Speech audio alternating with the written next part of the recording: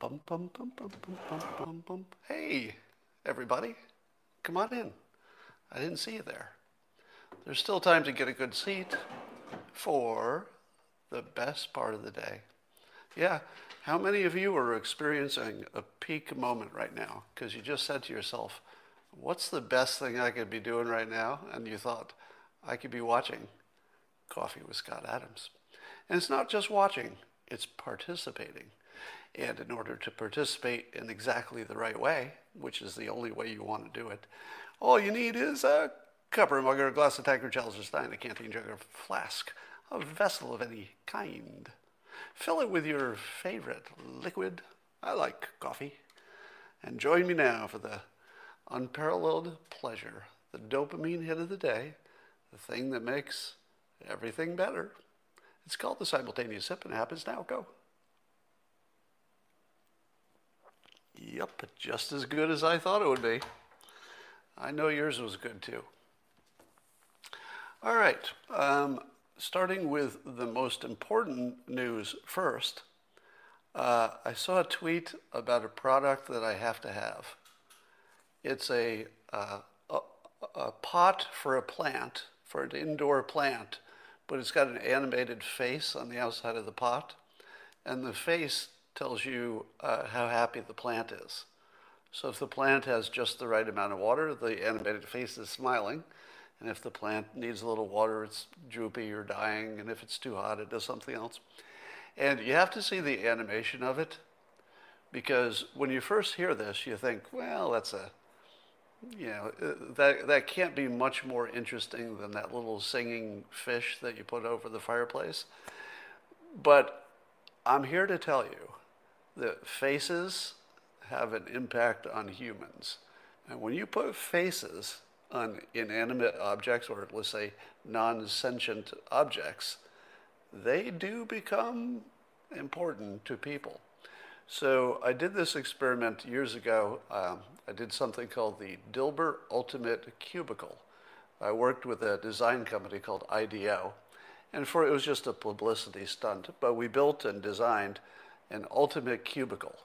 So if you had to work in a cubicle, what would be the best design? So we put in some cool little features, and some of them were just funny. One of the features was that the guest seat was sort of like an airplane, one of those seats that the flight attendants use, where you just fold it down from the wall.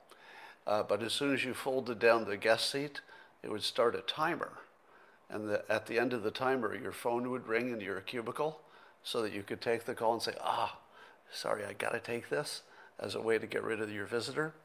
But one of the other things we invented, which I still think about because I liked it so much, was an artificial plant, a little flower that was in a little artificial container, and it could sense when you came in the office. So when you would walk into your cubicle, the flower would be wilted and it would go to attention, like it was happy that you were there. And when you left, it would sense that there was no motion in the cubicle and it would wilt again. So every time you came back to your cubicle, it would be like coming home to your dog who's always happy to see you, except it's a plant. And it would just go whoop, and it would be happy to see you. And I know what joke you're making. Go ahead, make your private jokes at home. Okay, good. I think you're done with it. But the general notion of animating your environment so that things respond to you like people is really strong. I have to tell you, many of you know, I have an Amazon digital device in my office, but I also have one in all of the major rooms of the house. And all day long, I talk to it. I walk into a room and I ask it about the temperature. I ask it what time it is. I ask it where my packages are. I ask it to define words. I ask it to do math for me. So all day long I'll be talking about the news. I got about 8,000 retweets on this tweet, so I thought it would be worth sharing it with you. Here's what I said. If you took away Trump's excellent instincts, and you took away his clear policies, his entertainer skills, his persuasion powers, you took away his mind, you took away his energy, you'd have Joe Biden. Just leaving that out there. Here's one of the things I think is a big problem with coronavirus policy. One of the problems is people don't have the same risk profile, so you can't have one policy that works for everybody. But the other problem is I'm pretty sure that we're all lying when we talk about the coronavirus publicly. And here's what I mean. If you say, Scott, you've got to go make a speech about the coronavirus, I would say, all right, I'd better say what is good and proper to say in public. So I would modify my public comments so they were appropriate for public consumption, which might be different from what I'd say privately. But I suspect that we're all doing that, and it's hurting us. And it goes like this. Publicly, if you say, what should we do about the coronavirus, Scott? I would say something closer to this. I'd say, we got to protect everybody. We got to do everything to flatten that curve. Safety, safety, wear your masks, socially distance. I would say all the right things because I certainly know what I'm supposed to say. It's pretty obvious what the socially correct thing is. No doubt about it, right? Now, I might try to nudge people toward opening the economy, but I would be kind of soft about it, right? I'd be like, well, we need to get back to work, but we got to be safe, but we need to get back to work. But what would I say publicly? What would I say privately? Maybe I wouldn't even say it to another person because it's so ugly. But let's go even more private. What are the things you're thinking that you're not saying out loud to anybody? To anybody. Does it sound like this? I'd kind of be willing to kill a few 100,000 strangers to get back to work and get back to regular life. How many of you are having that thought?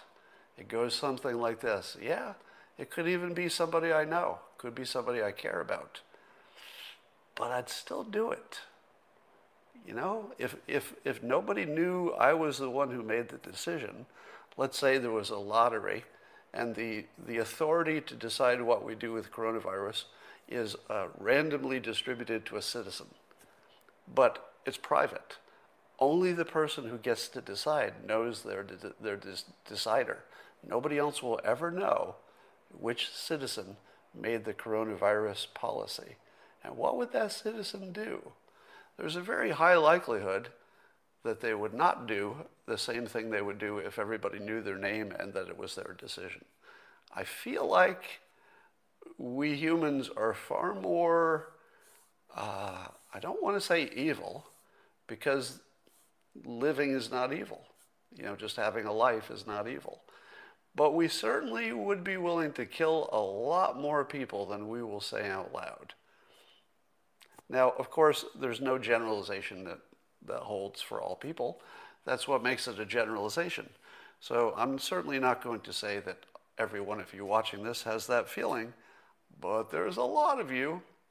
And here's another way to look at it, which I'll bet you are looking at it this way privately, but I'll bet you've never said this out loud, and it goes like this.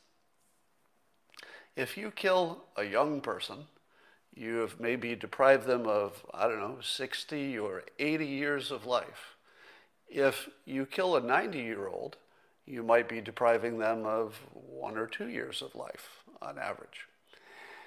So if you were to look at the coronavirus deaths from coronavirus, given that they skew heavily toward old people, and you were to count up the number of, let's say, life years deprived from the total public, you would find that, relatively speaking, there weren't that many years taken away from the public because they didn't have many. It was the older people dying. Now, if you go to war and you send your 20-year-olds off to war and a lot of them die, that's a gigantic difference in years that could have been lived that were not. So when we've got this lockdown situation, which we know is going to have a big impact on younger people, if one young person dies because the lockdown caused them to be sad or overdose or commit suicide or something, if one young person dies, let's say a 10-year-old, you may have deprived 90 years of life just from that one person. Whereas how many 80-year-olds would have to die to equal the number of years that one 10-year-old lost? If you start doing the math by number of years, yeah, I'm seeing in the comments, yeah, a number of you have had some form of this thought, but you can't say it out loud, can you? Right? I mean, I can do it because I have no shame. But you can't say it out loud. And I wonder if our policy would be different if we could be honest about that. Although I'm not sure we should be, because there's part of me that says our instinct to be good in public is probably one you don't want to lose. Your instinct to be nicer in public than you are privately, maybe we should keep that, right? Because it has some other benefits. All right, Raul Davis on Twitter.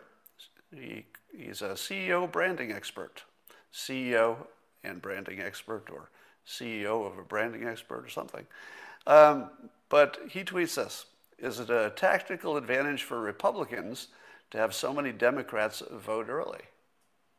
Because if you know what the Democrats who are voting early are doing, does that give you still enough time to rush in with your funding and your rallies and whatever if there's some place that looks like it's going to be close and you think, oh, we can tip that one because we know enough about the early votes to know it's close, but we're losing? So you go in and just tip it over the edge? It's a really good question. I don't know the answer because I think you'd have to know more than I know to know the answers to that. But I think it might be an advantage to go second. There's so many cases where going second is an advantage strategically. One of the things that's not being talked about, and really should, is that I would estimate, this is just sort of, top of my head estimate based on no knowledge whatsoever, but I think that this election, no matter which way it goes, no matter who wins, something along the lines of 20% of the public will be triggered into a fairly severe mental health crisis. And that's not a joke. Dead serious, completely serious. As soon as that election is over and we know who won or who is likely to win, it's going to be the biggest mental health crisis we've ever had. And I don't think that's an overclaim, do you? I don't think that's hyperbole. Because if you see what happened in the last 4 years, that's a big mental health crisis. I was just reading one of your comments there about QAnon. We won't talk about that today. So anyway, moving on. We've got a big mental health crisis coming, and I feel as though we need to prepare for it somehow. Now, I've said before, and I'm going to follow up on this point, that I don't think it's just the shy Trump supporters you have to worry about in terms of the polls being somewhat inaccurate. I think you have to worry about the pranksters, because I have a really good sense of Trump supporters, I think, because I feel like, I've lived among them enough, and I am one of them, and I just feel like I have a sense of how Trump supporters on average think. Now, I could be wrong. I could be very wrong. But it's my sense that they all have this common thought. We call it the zeitgeist, if you will. And the common thought is, wouldn't it be funny if we lied to the pollsters and they had no idea that Trump was going to win again, and the margin that he looked like he was behind on election day was even bigger than the margin in which he overcame and beat Hillary Clinton? Now, part of you might say, I don't want to tell this stranger because nothing is really secure in our digital world. But I think some people just think it's sort of fun to lie to the pollsters. And if you don't believe that's a thing, allow me to read my comments to asking about that.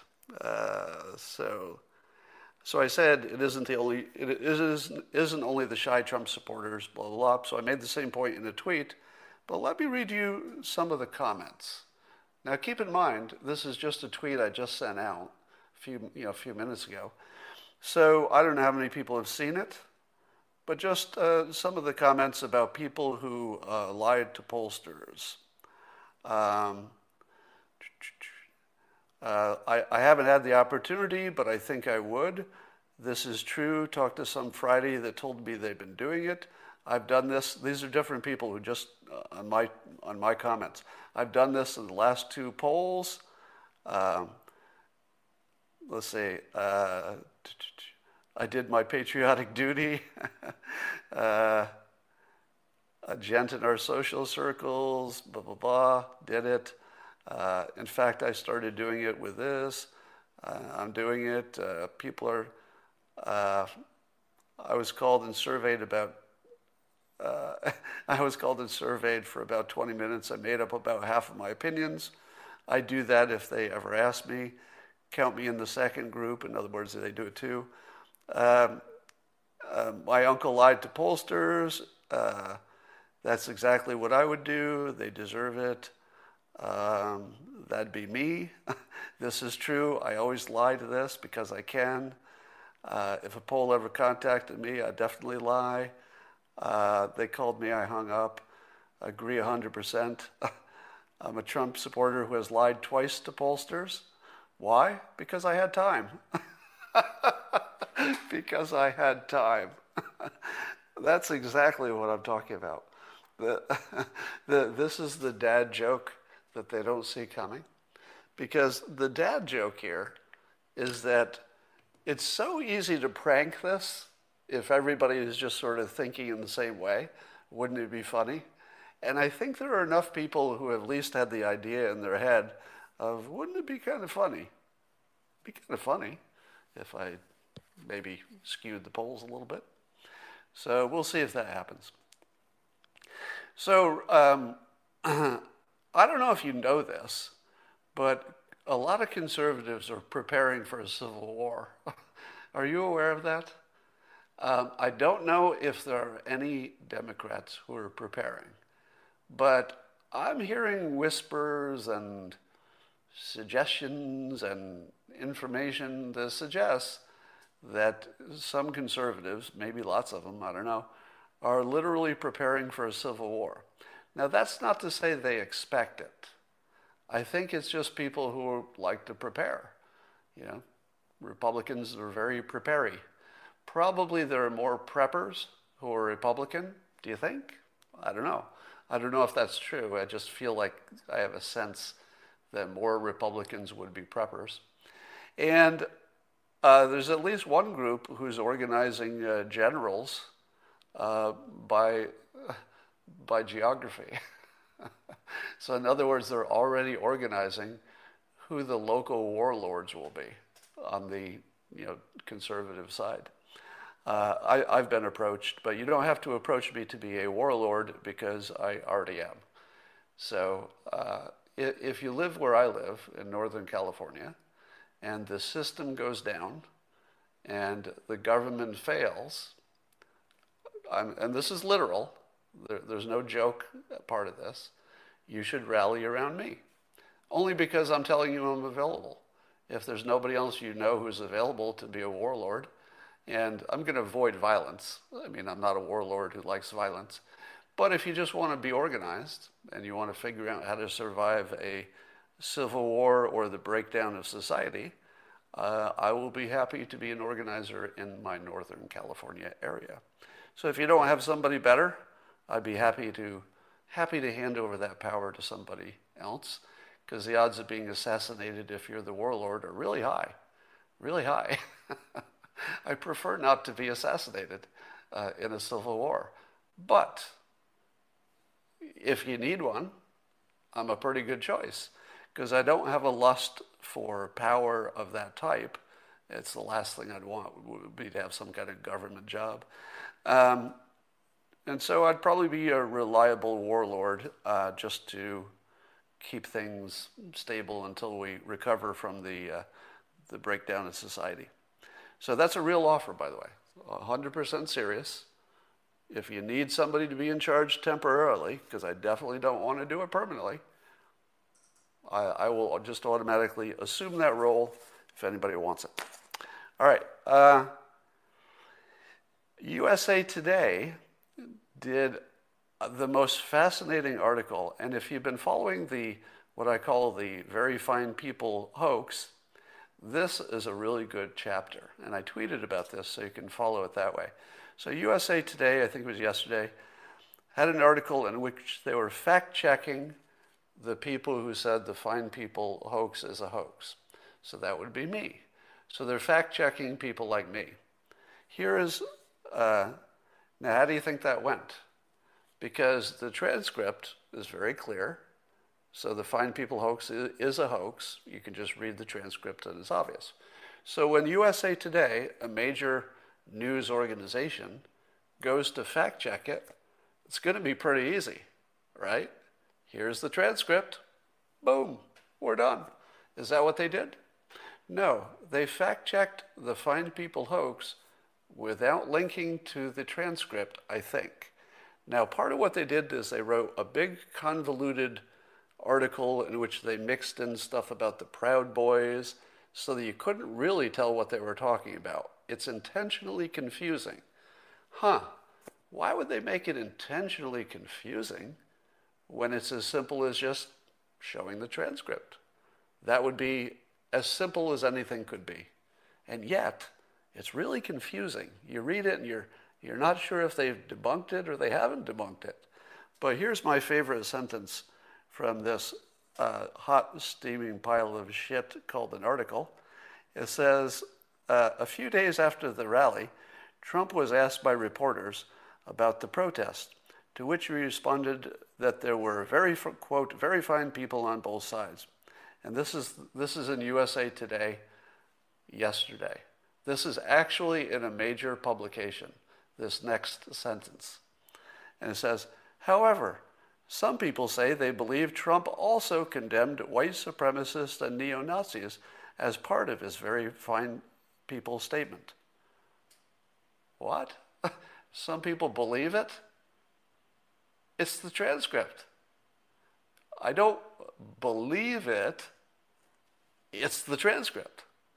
It's not really a case of a QAnon kind of belief. I wouldn't call it religious belief. It's not exactly like believing that aliens have landed and have abducted people. Those, I would say, would be in the category of beliefs. This is a news organization that knows where the transcript is. They can just show it to you. And they lead off by saying that some people believe.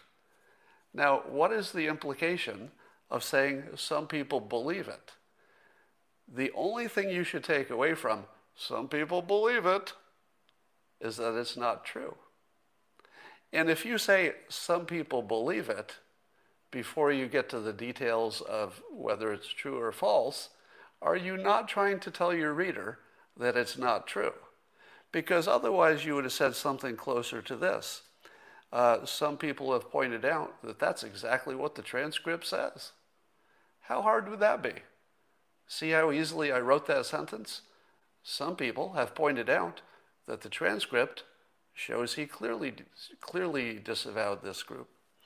So you have to, if you want to be just amazed at what's happening and how corrupt the media is and how cognitive dissonance is just screwing up heads, because there's a little bit of corruption in the article, I think, or maybe it's all just cognitive dissonance, or maybe it's just bias and they're trying to hide the fact that the hoax is a hoax, and they're trying to be accurate while making sure that you didn't understand the point. It's jaw-dropping when you see how they handled it. Anyway, go take a look at that. Interestingly, Twitter does not make the same mistake that Facebook makes when they fact-checked this hoax. Over on Facebook, there is still a warning where somebody put the accurate quote from the actual transcript, and Facebook put a fake news warning on the actual, exact, accurate quote. In other words, you can just look at the quote. It's exactly the same words, and they put a fake news warning on it. Now, here's the interesting part. Twitter doesn't. And I tested it by tweeting Facebook's fake news, and said the actual fine people thing is hoax. Twitter won't put a notice on that. So what does it mean if Twitter thinks it's a hoax and Facebook is banning it as not true? What happens when your social media platforms don't have the same opinion on the fact? I guess they can just tell their audiences one's not a fact and the other one is silent on it, allowing you to believe that maybe it is. It's a weird situation we've got here. Are you following the story about the Joe Biden DuPont mansion? So apparently back in, I think, the 70s, the Bidens bought a mansion that had been owned by the DuPonts, and he paid $185,000 for it, which back in the 70s was big money. At the time, he was earning $42,000 a year as a government employee.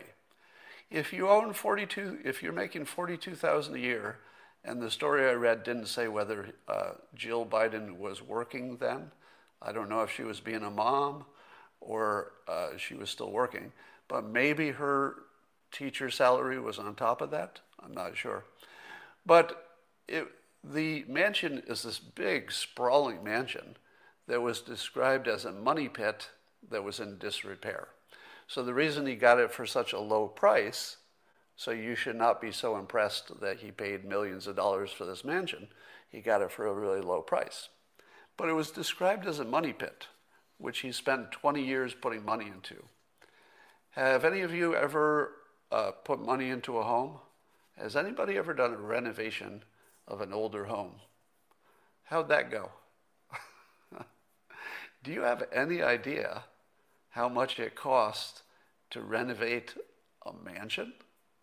Now, renovating a normal house is pretty darn expensive, but maybe you could do some of the work yourself if it's a regular house. Do you think Joe Biden did any of the work himself in his sprawling mansion? I doubt it. I feel like he would have to hire professionals to do that kind of work. The debunk on this, the fact check on this, is that if you look at the price he paid, it's so low and it was such a fixer-upper that it's not really a case of he couldn't afford it, and there's evidence that he was struggling with money at the time, which is more evidence it was a reach for him, but it wasn't that expensive. So it's all okay. There's no evidence of anything that's going wrong here, right? Well, I believe that fact check depends heavily on people not being good at math and not being good at finance. If I look at a house that cost $185,000 and probably needed 3 times that amount for upgrades, although that would be spread over a number of years, there isn't any way in the world that Joe Biden could afford that frickin' house, right? So the way it was reported is, here's the numbers. It's obvious this wasn't so outlandish, but I look at the numbers because I have a deep background in looking at numbers. I've told you this before on Periscope. If you have lots of experience analyzing data and numbers, you get kind of a sixth sense, and you can just look at something like this and go, nope. And I would like to put that to those of you who are watching who have finance experience. Let's say you have experience in economics, finance, maybe you've even had some experience fixing up homes. And I want you to check my intuition. My intuition is just looking at these numbers, there's no way that this is the whole story. Not even close. We're not even in the zip code of this being debunked. Not even close. That's my intuition. And so I'm looking at the comments, and I'm seeing the people who have that kind of experience, apparently. Yeah, I'm seeing people basically say the same thing. Now, you can't trust that because there are a lot of anti-Biden people here who want to believe there's a crime. And I wouldn't say I want to believe that. I don't want to believe that. And genuinely, I don't want any bad things to happen to the Bidens or anybody else. But I don't see how these numbers work. It doesn't even look close. If you look at the comments, you'll see pretty much mass agreement with my point. I haven't seen anybody yet who said, oh yeah, those numbers work. Yeah. Yeah, they're not even close to working. Now, if you say to yourself, and I saw this defense, but Scott, Joe Biden has been revealing his entire financial stuff, his tax returns. He's been doing that for decades. If there were any kind of financial impropriety, it would be right there. It'd be there in the numbers. And by the way, in the recent years, he did make a bunch of money, but legally, by giving speeches and writing books and stuff, which is true. Well, you know, here's how people bribe rich people. If you didn't know this, this might make your head spin a little bit. Bribery doesn't happen by somebody writing a check to a senator.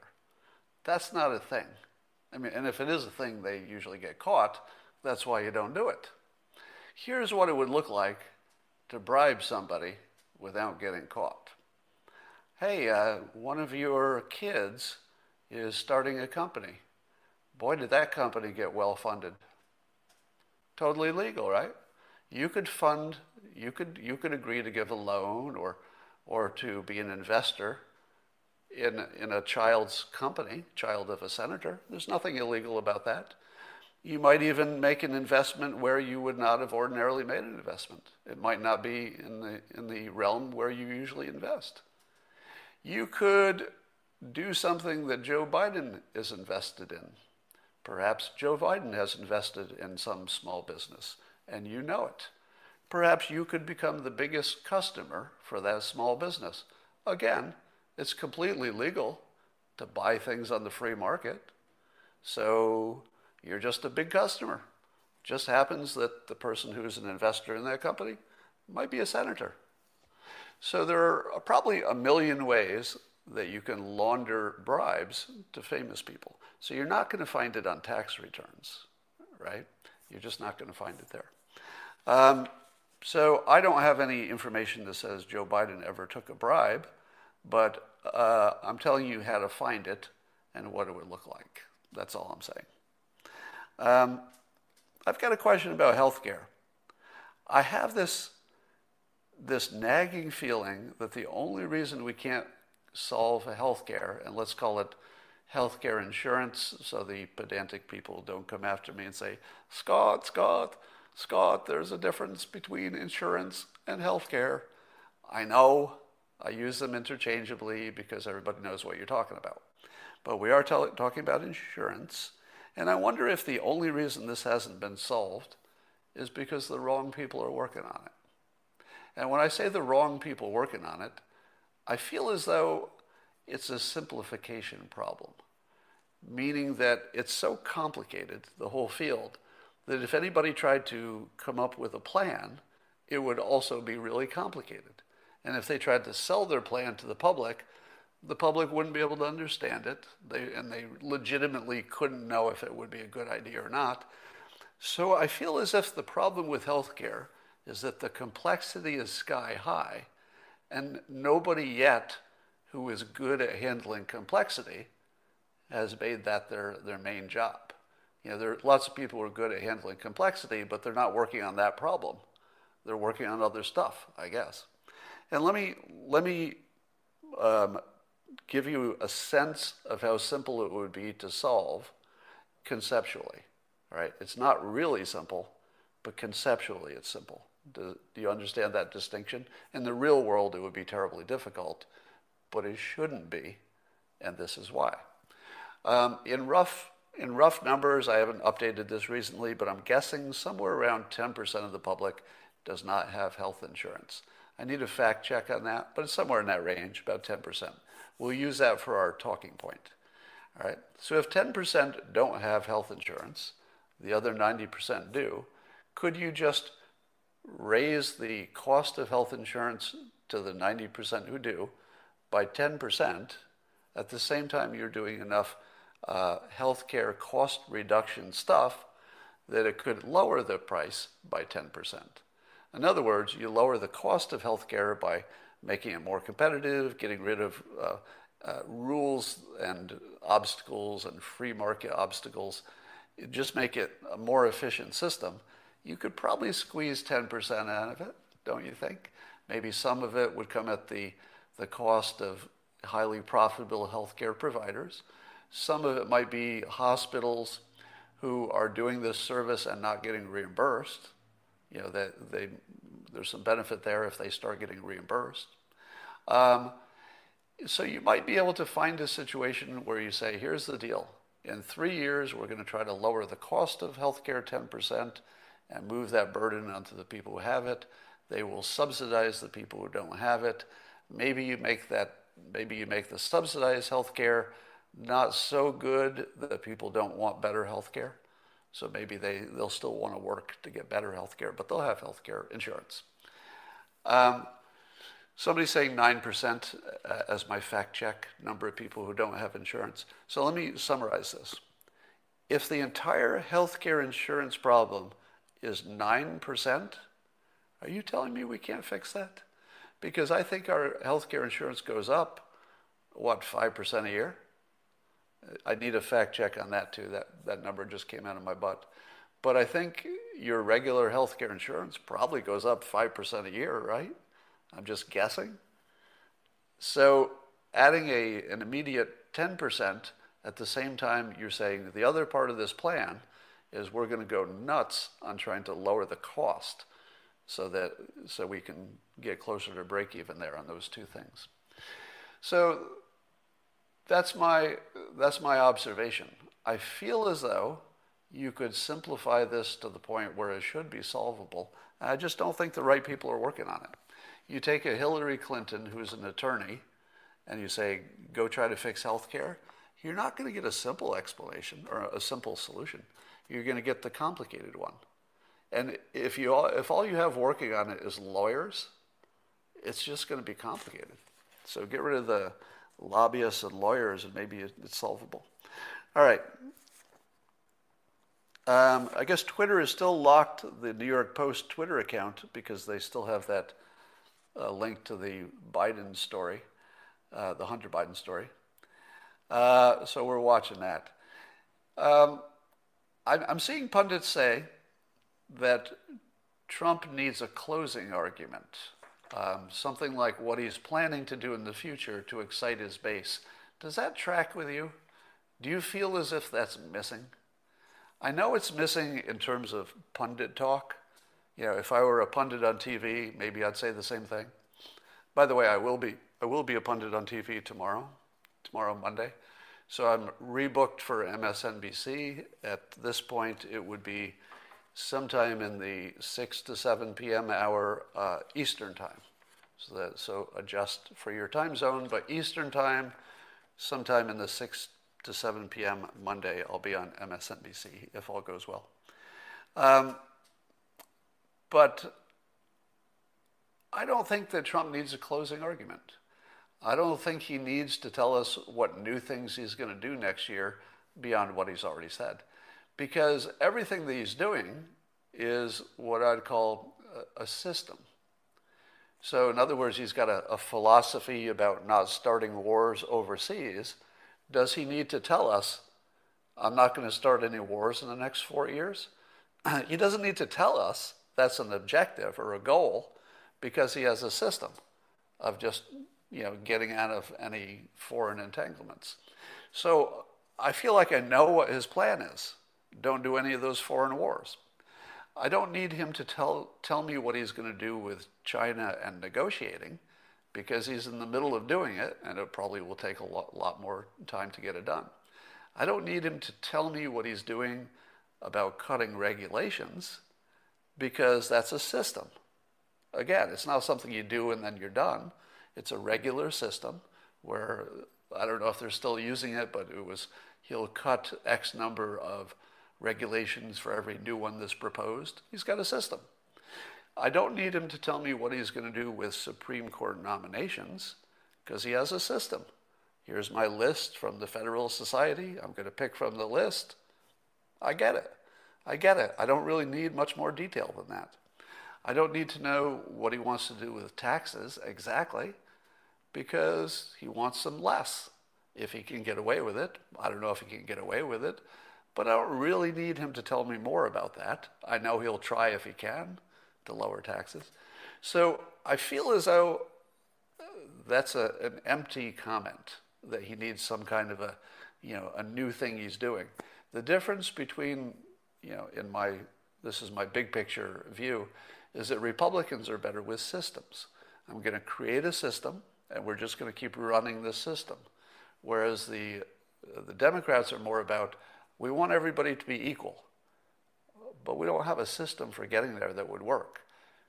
Socialism is a pretty bad system, if you go full socialism, that is. All right. The biggest mystery in the world to me right now is still Sweden and why we don't understand Sweden.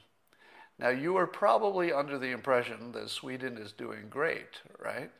That they didn't close down, they didn't go mask crazy, and although they had a lot of initial deaths, you believe they reached herd immunity. They did not even close. And that the current situation is that they have very low infection rate. Those are both false. Sweden is about average. They're not low on infections, and they're not a hot spot. They're sort of in the middle.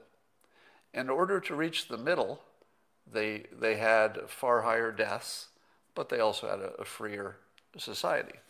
Here's what we don't understand. Why is it not a hotspot? Is it just vitamin D? Because they supplement in Sweden all year round. They take cod oil or something.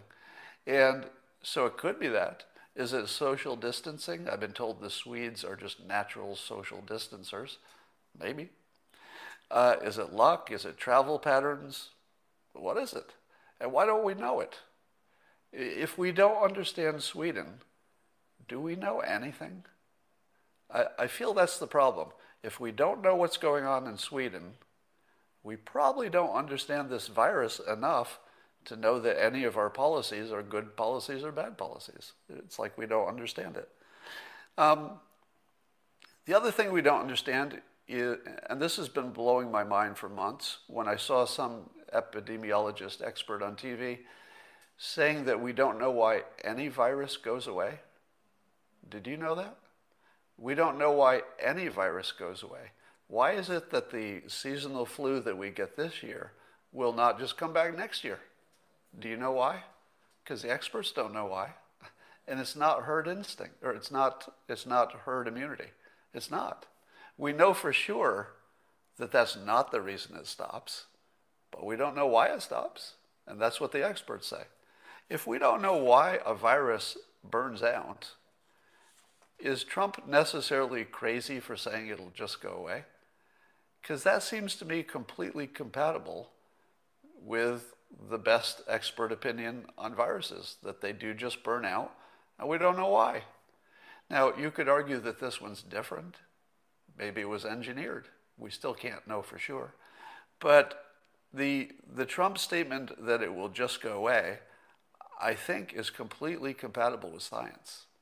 The part that he got terribly, terribly wrong is that he was optimistic about it in terms of the timing.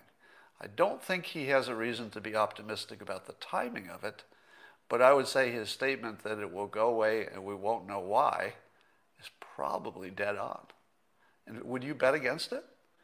If you had to take a bet right now, would you bet against Trump, who said that the coronavirus will someday just go away? Don't bet against that. Now, it might be a year from now, could be 2 years from now, but I would not take the bet that the only reason it goes away is because we reach some herd immunity with either with either vaccinations or just people getting infected. I would bet on Trump being right. It's just that his timing was so wrong that I think that's the big problem. All right. Dr. Scott Atlas, whose name needs to be changed, because every time President Trump is on TV and he says, Scott, I go, what? And then he goes, Tlis. I go, oh, not me. And then he says it again, Scott, and I go, who? Tlis. Okay, still not me. Still not me. I keep expecting the television to talk about me, and it doesn't often enough. But I guess Twitter banned one of his tweets in which he was saying something. He said, I think this is the one, where he tweeted, masks work? No. And then he lists LA, Miami, Hawaii, Alabama, and Israel. I believe he's saying that they use a lot of masks in those places, but their infections are still high? I don't know. Is that what he's saying? I don't even know the point of it. And then he says, WHO, World Health Organization, widespread use not supported, meaning masks. So he did this tweet that people interpreted as anti-mask, and it got banned by Twitter. But then he later, he clarified by saying that what he said was compatible with current policy, which is current policy is, of course, you should use a mask if you're going to be close to people. But if you're not going to be close to people, don't go crazy with masks. I think he's walking a pretty murky line there. I'm not sure that Dr. Scott Atlas is helping with clarity, but there is something he's helping, which is he's a really good bad cop, right? Because you need a bad cop, and it works really well in a Trump scenario. It was good that North Korea, knew that there were some bad cops saying we should go hard at North Korea, because then Trump could be the good cop. And I think this is another one of those cases. As long as there's a doctor who's an advisor who's going out there and I'll say he's at least pushing against the dogma of masks. He's not saying don't wear a mask. He's very clear about that. In the right situations, wear a mask. But he's pushing the boundary of that. And that allows Trump to not necessarily be the one who's always pushing that boundary, but he does want the economy to open up. So I feel like maybe Dr. Atlas, by taking all the heat, it might be good. It might be good for Trump in terms of persuasion. I don't know if it's good for our health. I don't know if it's good for anything else. I'm not the expert. But persuasion-wise, it might work. By the way, if you believe that Sweden has achieved herd immunity, and you believe that the herd immunity is much lower, like 10 or 20%, the head expert in Sweden doesn't think they're at herd immunity. So Sweden itself doesn't believe that's what happened. So you should probably not believe that either. My best guess, if I had to look at all of these different outcomes in different countries, with all these different policies and different situations, if I'm trying to find something that could explain it, the best explanations would be cultural differences and vitamin D. I feel like we're down to that. It feels like vitamin D and cultural differences about, distance. It might be just that. That's what I'm thinking. If I had to put a bet on it, I would bet on those two things. Somebody says smoking too. Smoking has seems to have, some say it's worse, and some say it's protective, don't they?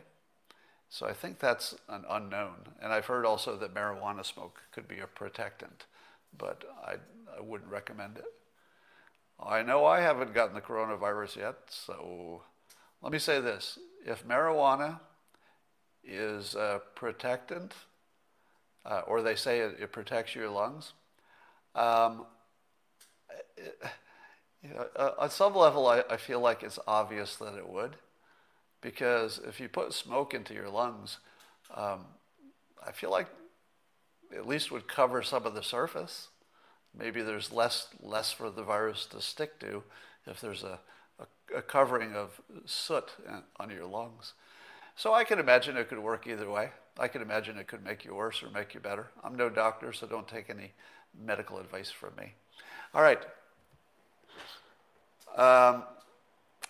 Somebody says, man, this guy is really ignorant. Usually when people call me ignorant is because they know less than I do. So we'll delete him in a moment. Here, excuse me while I delete that guy. Block. All right, that's all I got for today. And I will talk to you tomorrow. All right, Periscope's off. All of you YouTubers, you're still with me? I'm just going to look at your comments. Somebody says most pneumonia is caused by colds. Is it? Colds? Are you just imagining it helps? Yes, I am just imagining that marijuana helps. I don't have any information on that. The Clinton Foundation, Charles Ortel. I don't know why you're mentioning him. Is there some new news about Charles Ortel? I don't even know who that is. All right, that's enough for now. I will talk to you tomorrow.